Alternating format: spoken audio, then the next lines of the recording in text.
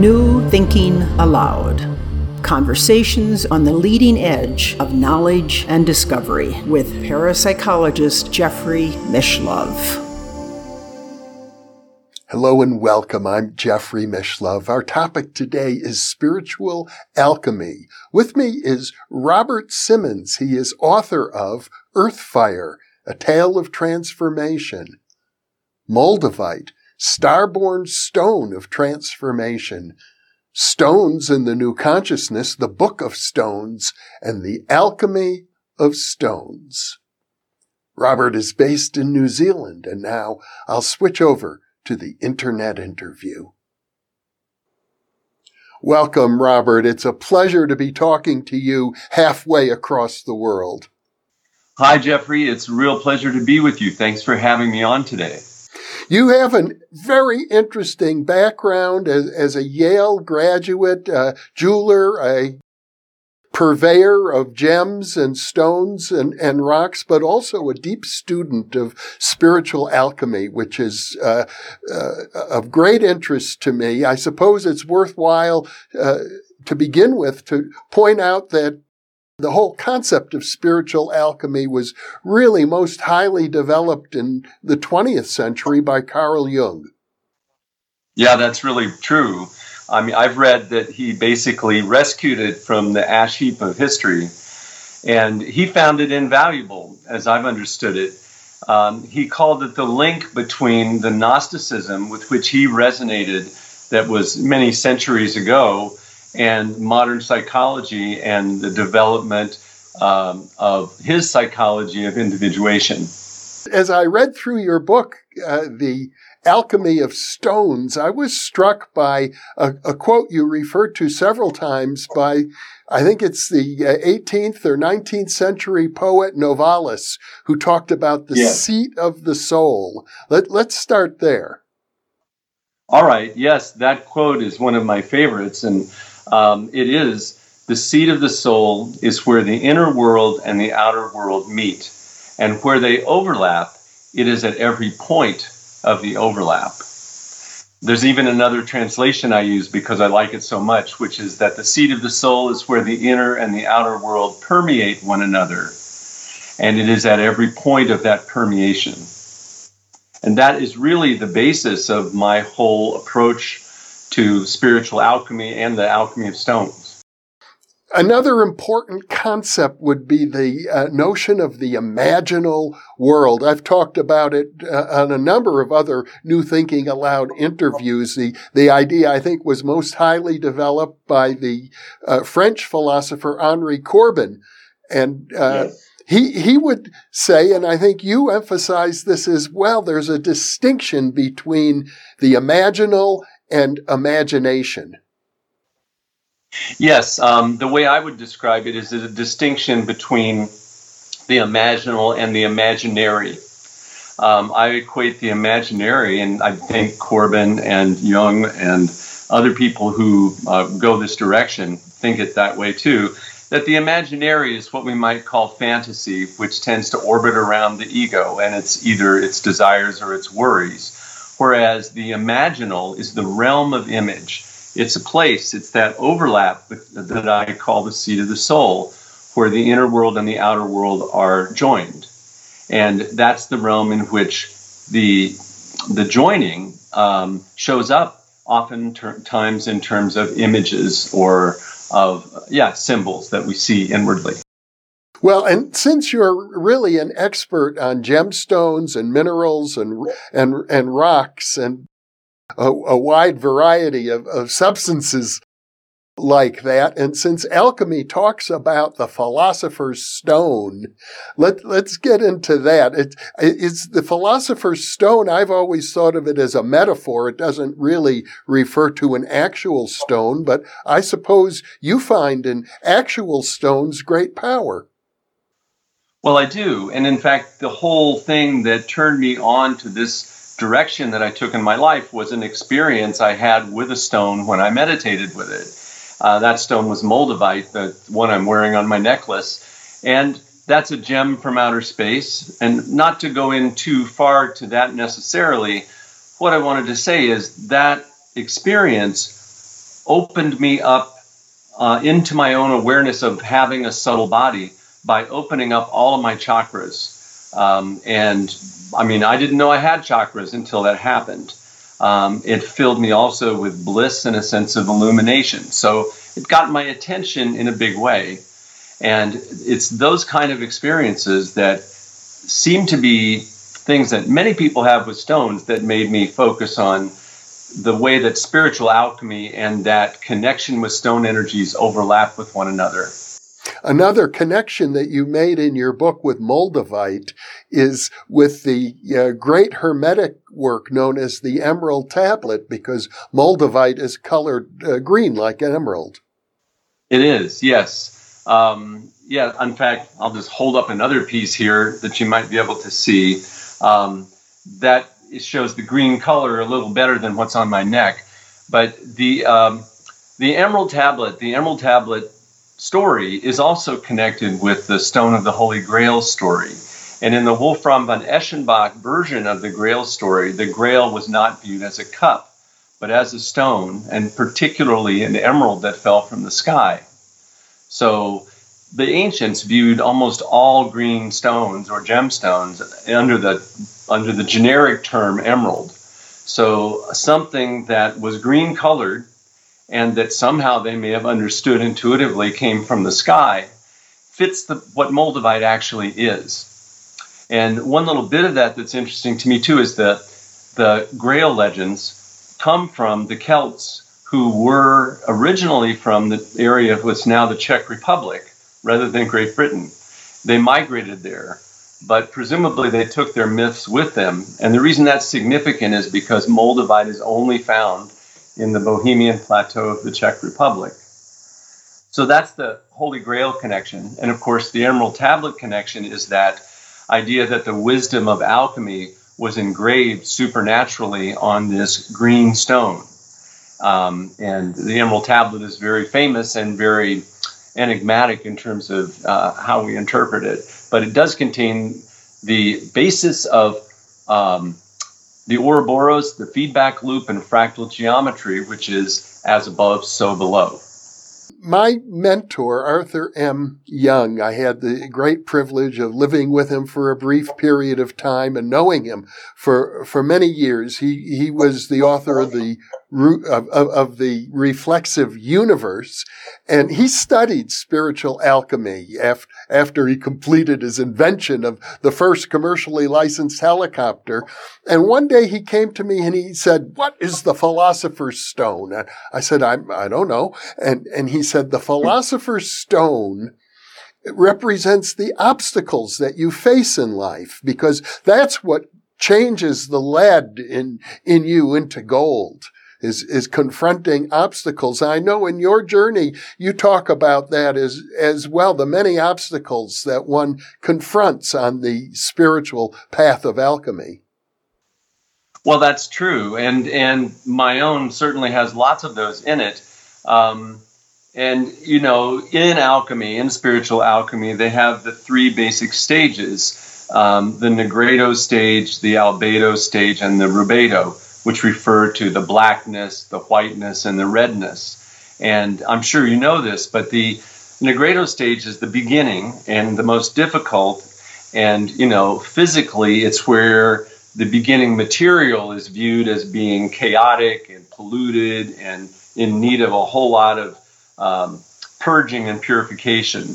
But that's also true inwardly in spiritual alchemy. When we begin the path, the first thing that happens is everything that needs to be looked at, cleared, dealt with, and brought to consciousness comes first.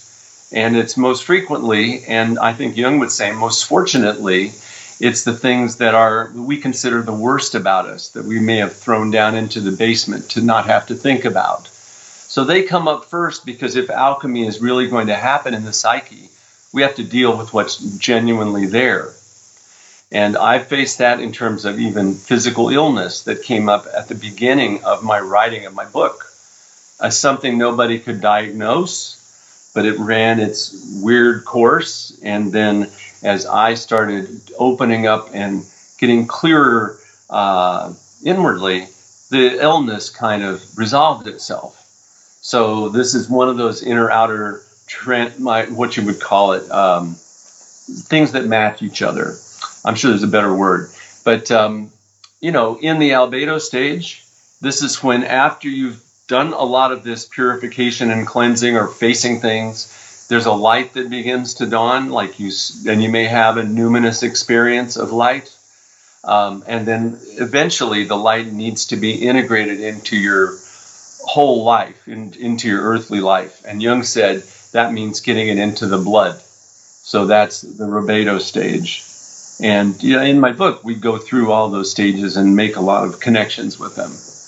Another principle of alchemy, well, before I get into what I was about to say, when you talked about your illness, I think you were referring to the idea of as above, so below, which is one of the great alchemical phrases engraved in the Emerald Tablet. Exactly that. You're right. And that seems to happen all the time. And in a sense, that underlies Jung's idea of synchronicity as well. Seeing synchronicities is, to me, part of spiritual alchemy. In other words, what Marie-Louise von Franz called viewing experience through the eyes of imagination allows you to see both material reality and spiritual reality joined. And when that happens, you can see the spiritual powers at play in the natural world. So that also very much applies to one's own life. Well, and another principle, the one I was about to enunciate a moment ago, is the idea of the union of the opposites. The alchemist doesn't just go towards heaven and away from hell. The alchemist tries to embrace all of the opposites. Absolutely. And that's one of the things I've certainly learned is real. My own spiritual life began at 18 years old when I had an experience that I wasn't looking for. I wasn't spiritual. And what occurred, in very brief, is that on a kind of dark night of the soul, I told my college roommate my most frequent childhood dream, which showed me going down into a dark, frightening basement. And every time I dreamed it, a white horse would appear under me and carry me up into the sky. And then I would always fall off. And when I woke up as a little child, I would be pretty freaked out, hypersensitive to sound and light. I told him that dream. I got nervous telling him that dream, even though I hadn't said anything about it for quite a few years. I went and looked in I stood up and walked around the room and looked out the window. And then I did a double take because the very image of the horse from my childhood dream was there in the sky at that moment. I didn't know the word synchronicity then. And at 18 years old, to see my dream image in the actual world broke my worldview. It broke my idea that I even knew what reality was and frightened me a great deal. And in that moment, I called out, "Oh, God, help me." And the next moment, a little pop happened at the back of my head, and my skull was filled with light and bliss and the absolute certainty in my own mind that I was touched by God. So it was a big experience to have at 18, and it completely changed the direction of my life. And I'll put out the caveat that no drugs were involved in this event. Well, I gather that breakthroughs of that sort, where you have this powerful sense of ecstasy, can also be accompanied by the opposite at some point, a feeling of loss, loneliness, depression. That was not to dwell on that experience, but that was the beginning of it. Everything that led up to the moment of me seeing that cloud and crying out was dark and depressing. And I had been talking to my roommate about my family and other things that made me suddenly look differently at everything I could remember about my life and thinking, it's terrible, it's a mess. And I didn't even know it. So it was a descent. And it was absolutely essential for that to happen, for the tension to build up in me enough for something that I would liken to the transcendent function Jung talks about to happen. one of the people you quote in your book and who wrote a very lovely comment in the introduction of your book is my friend Paul Levy, who has been on this program a number of times, and he describes his own alchemical path, which was very dark indeed. It led to him being incarcerated in jail. It led to him being put into the hands of psychiatrists and mental hospital abuse. And he recovered from that. But I'm under the impression, as I read through your book on the alchemy of stones, and I certainly want to talk more about stones, but that there were many, many breakthroughs in your long life. And oftentimes the breakthroughs were followed by what you might call the opposite, a kind of a breakdown. Well, that's true too, and it's a good thing to bring up, and you bring it up in the context of mentioning Paul Levy, who's a friend of mine as well. Paul has told me about his awakening experience, which led to the incarceration and the being put in a mental hospital because he talked too much to the wrong people about what he was seeing and feeling, which was actually a great expansion and elation, and a feeling of gnosis, of understanding things about the world that other people didn't and that he hadn't. That's like mine too. And I'm fortunate, I guess, that I didn't get dealt the hand he did. But nonetheless, both he and I have the sense that there's you might say an agency or archetypal entities. He names them Wetiko, which uses the Native American term, which tend to attempt to limit the transcendent expansion that human beings undergo or keep us from even ever getting there. Now, whether that's a part of our psyche or something outside of it, I think is an unknown question at the moment. But I do see that, I used to call them the limiters. Robert Bly, the poet, who's my mentor, used to say, there's some beings in the universe that don't like people to expand. They're called the limiters. And they'll come around as soon as you make a breakthrough and make you hurt your back or get in a car accident or, he said it in his own humorous way, but it meant the same thing. Another interesting thing you point out in your book, because of your lifelong fascination with gems and minerals and stones, you point out that many people have an attitude about that. They think it's kind of flaky, new agey. I'll admit, I love minerals and stones. I truly do, but I had a bit of an attitude myself about the way in which they are used in the New Age culture. And I think you've learned along the way that you have to be careful who you discuss it with. Well, yes. And how you discuss it, depending on who you're discussing it with. One thing that's happened with me is the experience I had with Moldavite changed me from a skeptic to a Gnostic in regards to stones, meaning it changed me from disbelieving to knowing that stone energies are a real thing because they were so dramatically present for me. And I went in that day from the Moldavite experience that I mentioned from not feeling any stone energies and thinking the people who came into my jewelry shop and said they could, I thought they were flaky. I thought, wow, what's this?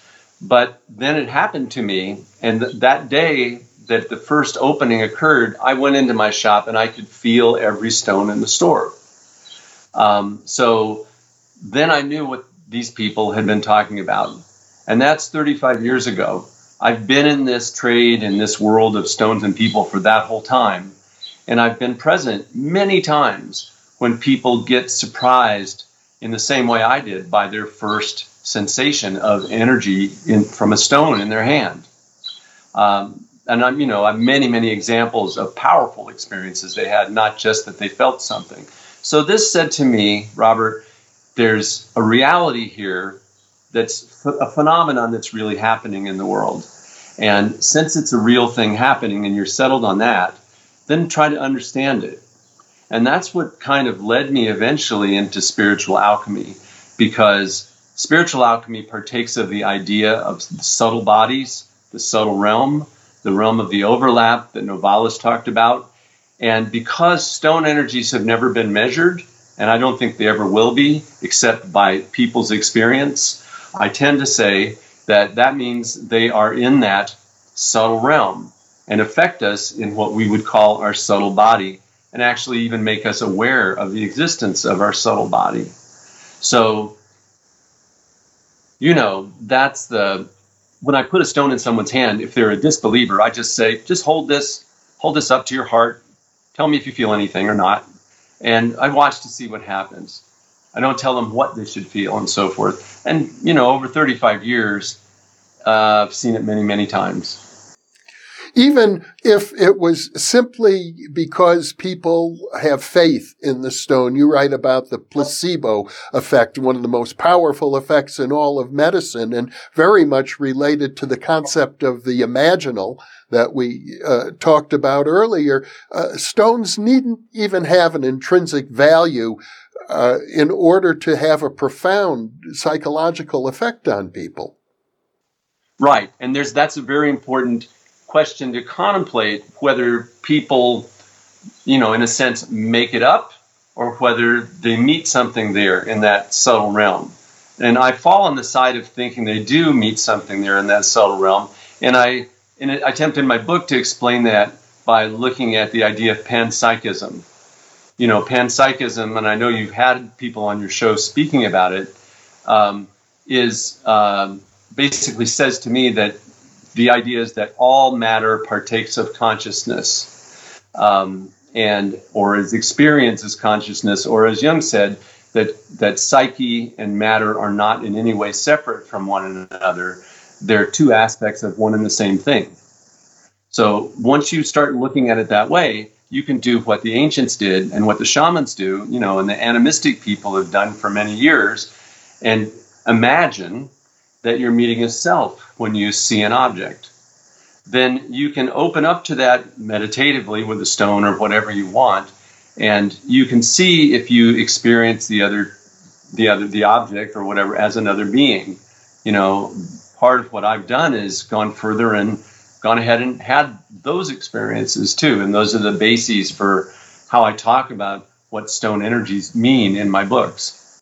Well, when I was 12, 13 years old, I built a crystal radio. I got a little kit. I think it used germanium. But at that point, I learned very clearly that there are frequencies and vibrations associated with different crystals. That's really true. And I built one of those crystal radios too. I built it over and over again. I love that thing. But that's an analogy, or an analog, I should say. And it's like an analog to what they are, in my view, doing in that subtle imaginal realm. Meaning that a crystal is used in a crystal radio because it transmits the frequencies very faithfully. You can count on the quartz in your watch to vibrate at just the same rate for here to eternity.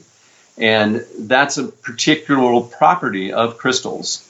One of the things I'll just say here in terms of attempting to make my case a little for this panpsychic view of stones, Rupert Sheldrake wrote that the life of a crystal is different in degree, but not in kind, from the life of an organism. So I like what he said about that, and Nikola Tesla also said that in the life of a crystal, we see a formative life principle. And although we aren't able to imagine what the life of a crystal may be, it's nonetheless a living being. I interviewed my friend, the philosopher Christian de Quincey, about panpsychism, and I began asking him, as a matter of fact, with regard to objects I have in my studio. You can't see it right now, but it is next to me. I can see it. It's a sculpture from Zimbabwe made out of soapstone. And I asked him, well, is this sculpture conscious? And he brought up the distinction between what he called heaps and holes. And many stones are what he would call heaps. They're like granite. They're a conglomeration of different stones. They're not a single crystal. So he sort of gave me the impression that consciousness to a panpsychist is associated with holes, not with heaps. Yeah, it's interesting. I saw that interview and found that distinction interesting. One thing I would say about it, just from my point of view, is it's easy to understand and relate with wholes, at least in your imagination. You can say, well, it makes sense. I can relate with something that has consciousness as a whole. And yet there are all these heaps. Now, one of the things is that the heaps, like the sculpture that he's talking about that you have there, is composed of, on the molecular level, a multitude of crystalline objects, of crystalline components. So, all those different minerals that are in a boulder or maybe in the sculpture are still on the micro level, they're all crystals. So there is that consideration.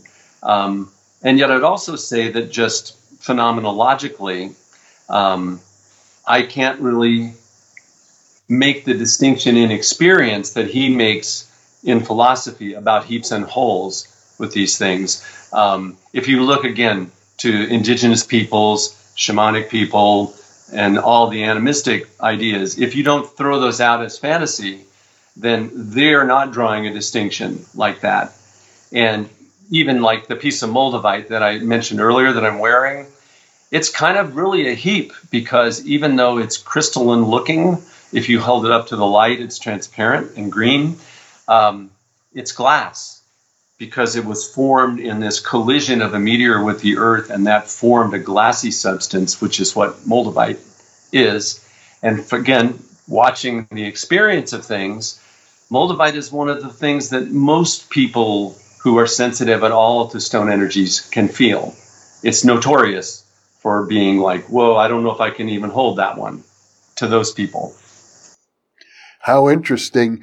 As a parapsychologist, Robert, I often think about people's focused intention as being really crucial. And you can use a pencil to focus your attention, and then you can do arithmetic that's harder to do without a pencil. And I think of stones the way I would use them, sort of like that. They help me focus my attention, and the power comes from within me. In that regard, I know, for example, that in your work you use stones quite a bit for healing, and I tend to think that, for example, placing a stone over a picture, a particular stone that you feel has certain properties over the picture of yourself or another person, it's like lighting a candle for other people. It helps focus your attention. Yes, I mean, there is that, and that's a real thing.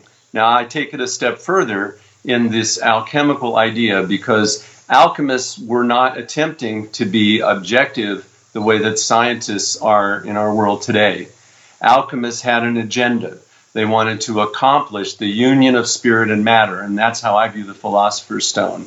It's matter with its full divinity awakened in it, which makes it then a miraculous substance when you talk about it as a physical thing. You can also view the Philosopher's Stone as an awakened psyche or awakened consciousness. And so in this idea that Novalis spoke of the seat of the soul being the overlap of the inner world and the outer world, that assumes that the outer world has an interiority where we can meet it. And it is meeting in the world interiority that I think we do when we meditate with the stone. And don't attempt to sit outside the experience and see whether it is objectively real, because in a way we sabotage the experience by doing that. committing ourselves to an experience of this meeting of the inner and the outer, and not doesn't have to be with a stone. You know, the shamans, when asked by Jeremy Narby, who wrote The Cosmic Serpent, when he asked them, how do you know which stones to use as remedies for different illnesses, the shamans invariably said, the plants tell us.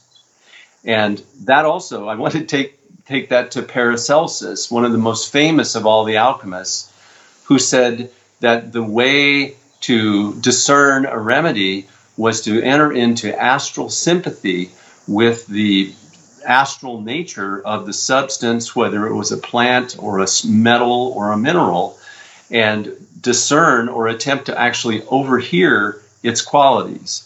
So that struck me as almost the identical thing to what the shamans said they do.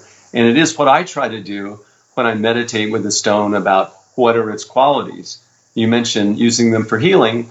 I don't focus on physical healing because it's an area where you wouldn't want to be making a lot of mistakes. But I view it as a chicken soup thing where if you don't forego other things and you add stones to it, it can't hurt and it might help. So I try to listen and overhear the stone's qualities for emotional, spiritual, and physical support that it wants to offer. And of course, I have to accept the things that come to me in that imaginal space as something worth writing down and testing and trying out myself and with others. But I don't disqualify it or just ascribe it to being, it's my intention. At the same time, I'll say that in my book, I do talk about the 3 human powers that are essential to spiritual alchemy, which are attention, intention, and imagination. We need to use all of those 3 consciously and fully for the experiences to unfold in their fullness and, for everything else that alchemy aims at to happen.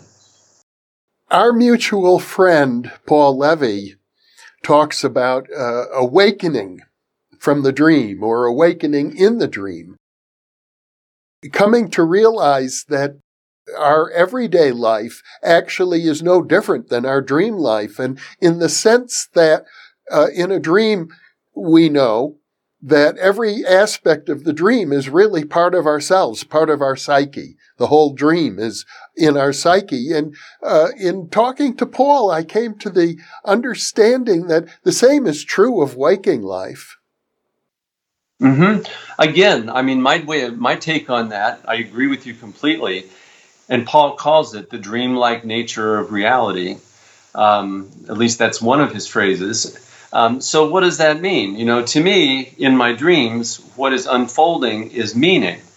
And it's meaning that is displaying my psyche to me, the dreamer, and maybe the person who wakes up. And many times the elements of a dream are symbolic. And just as an aside, when I meditate with a stone about its qualities, I'll often see images that are symbolic of the qualities rather than hearing a message in words. But on to this thing about the dreamlike nature of reality, the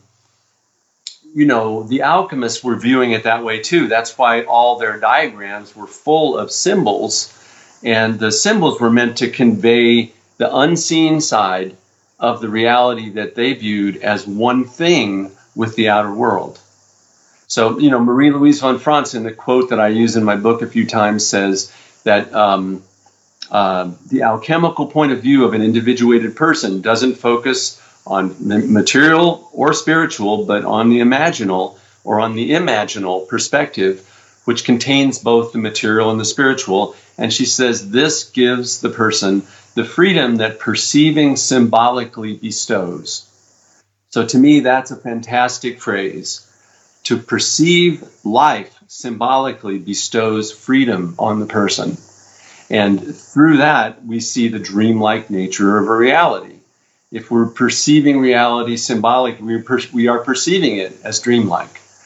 And in this place, that's where I think the whole of alchemy has a very valuable place in our world if we want to understand our world in a perspective that gives us something more than what materialism does.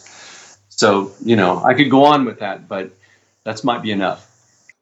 I'd like to get into some of the more magical aspects of your work. You refer to a stone, I think it's called azeztulite. Maybe I'm mispronouncing it. I call it azeztulite. You're pretty close. Azeztulite. And the story of how you came to understand this stone includes some apports. It includes some mediumistic or channeling communication with beings not of this earth. It's very far out material. I'm sure some of our viewers may think that it's a complete nonsense, but I'm sure we have many viewers who will understand maybe there's a deeper essence going on here, a wider reality in which we're embedded. That's part of this story. So could you talk about the development of the azeztulite? Absolutely, sure. And this happened in the early 90s. I'd only been involved in crystals about 5 years, and minerals and their energies and all that. But one of my friends, who was a co-writer of my book, The Book of Stones, Naisha Azian, she was well into it and was able to channel quite a lot, not only about stones. So I went to her often for information when I was trying to see, what can I say about a spiritual quality of a stone? Because I wasn't doing that myself then. And one day she spontaneously called me and said, I've been channeling an angelic group soul entity, and this group soul says it serves the light of the great central sun, which it calls Azez. And the group soul, this angelic being, calls itself Azez and says that it's here to help bring light to the earth and bring a transformation to the earth. And I mean, it seemed very far out to me too. But nonetheless, she said, you're supposed to have the azeztulite stone and bring it out to people. And it's going to come to you from somebody that you don't know. That's what they've told me, she said. So I thought, great, if it happens, I'll take it on, but it's pretty far out. It did happen. And an interesting little sidelight to that is the same week she called me with that message, I had a big phenakite stone, which is a very high vibration stone in our world of stones, and expensive, on my desk, and a friend called me up and wanted to buy it. So I went to my desk to ship it to her the next day, and I wasn't there. And I was pretty sure it was always right in that spot. So we started opening up everything and trying to find out where'd that stone go. It was expensive. I liked it. My friend wanted it. I couldn't find it. Meanwhile, every week, Naisha would call me up and say, did you get the azeztulite yet? Did it arrive? Because she was completely convinced this was happening. Every week, I said no. The third week, I said, no, but I've lost something. Can you try to help me find it psychically? And she said, what? And I told her about the phenakite. She said, the next day she called and she said, well, I talked to the Azez about this, and they told me that they've borrowed your phenakite and that they're using its energy to complete the activation of this new stone, azeztulite, and that when they will give you back your stone and you'll find it in a box in a strange place. And that was the message. So a few more weeks went by, nothing really new happened. Then a package of stones arrived from a stranger. He had seen one of our ads, and he had these stones that he thought were phenakite that he had dug 25 years ago and kept in his garage. He sent them to me saying, I think these are for you. They're phenokites. I want X dollars for it, which was a lot. And I tested them, and they weren't phenakite. They were quartz of a kind. But I had Naisha come and look at them, and she felt them and said, oh, that's the azeztulite. You have to buy it. That all occurred. It did have a lot of energy subjectively to me and a lot of people that touched it. And then one day, just a few days after the box came, I reached under my desk to get my messages out of my message box, which I kept under my desk, my phone messages. And there in this very small little box was the big piece of phenakite, almost as big as the inside of the box. And I certainly hadn't had it there because I was in that box every day. So somehow it got there. And Naisha said to me, well, the Azez say, did you get the message? By the fact that that's where they put the stone. The other thing that happened that you might call an apport is that next day or two after that, walking down the steps out of our building, I found a stone on one of the wooden steps. And it was the same stuff that was in that box. It was a piece of azeztulite, and bigger than any of the pieces that had come in the mail. And again, I asked Naisha, because I was pretty captivated by this story by then, and she said, when she got back to me, she said, the Azez say that's interest on the loan of your phenakite. So that was the introduction of azeztulite. Subsequently, many people have touched it. There are people who think it's nonsense. There are people who are so moved by what they feel that they cry. That happens even here in New Zealand in my shop here. I mean, I've seen it hundreds of times. And many times it's people, sometimes it's people who actively disbelieve who then feel it. So again, it's all anecdotal evidence. I don't expect any scientists to buy into what I'm saying, but nonetheless, these things happened. Well, what I love about that story is that it does defy logical explanation. And I have no doubt of your sincerity in sharing that story with me and our viewers. And I think ultimately the lesson for all of us is that the universe is much larger than we humans normally conceive it to be.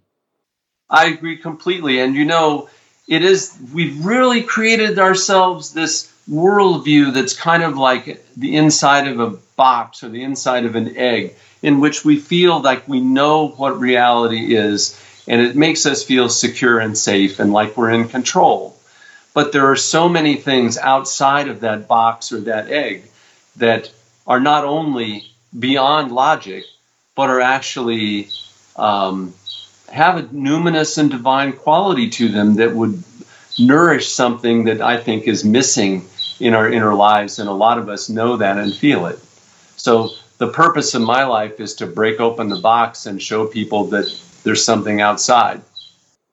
Well, Robert Simmons, this has been a delightful conversation. I'm very happy to be able to share your experiences with the New Thinking Aloud audience. And I encourage our viewers to take a look at your book, The Alchemy of Stones. I think there's a lot of depth there, and I'm very grateful to have this conversation with you, Robert.